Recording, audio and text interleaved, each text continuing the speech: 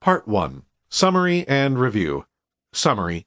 The Whole30, The 30-Day Guide to Total Health and Food Freedom by Melissa and Dallas Hartwig, is a set of health-centric dietary guidelines that promote optimal well-being. By eliminating certain food groups, it's possible to reset your system and rid your life of health problems, ranging from pesky symptoms to chronic diseases. All it takes is 30 days. Most people know that eating too much sugar or indulging in too much bread can be bad for your waistline and your health. What many don't realize is that less obvious foods, choices you may regard as healthful, nutritious foods, can be damaging to your system in ways that negatively impact your health.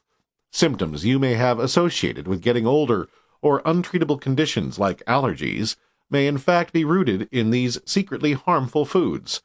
The Whole30 diet is designed to reduce inflammation, heal leaky gut syndrome, and correct hormonal imbalances so that you can experience the true baseline of your health and make more thoughtful choices based on that knowledge. Once you become aware that, say, gluten lowers your energy levels and dairy makes your sinuses stuffy, you will almost certainly be more inclined to avoid those foods. While the Whole30 is designed to permanently change your relationship to food, it is not itself a permanent strategy. The Whole30 is designed to last for 30 days, although shorter or longer periods are permissible under special circumstances.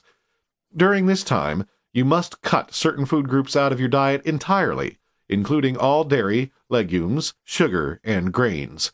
These are the foods that are most likely to cause systemic inflammation, disrupt the digestive tract, or provoke an inappropriate immune response. Cutting these foods out for 30 days gives the system a chance to heal and reset. During the Whole30, one should focus on fresh, whole foods like vegetables, fruits, and especially animal proteins, including meat, seafood, and eggs. While it is wise to limit fruits like dates that are naturally high in sugar, as well as starchy foods like potatoes, the Whole30 doesn't require any portion control or calorie counting. Some of its long-term goals, apart from improved health, are to stabilize the appetite, bust cravings, and eradicate bad habits like unhealthy snacking. While the rules are strict, benefits will abound. People who successfully complete the Whole30 will generally feel better, sleep better, work better, weigh less, and have stronger immune systems. There's just one catch. No slip-ups are allowed. Ever. If you make even the slightest mistake, it's important to start the diet again from day one.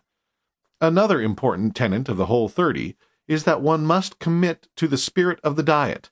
That means it's against the rules to eat potato chips or French fries, even though potatoes and most oils are technically permissible.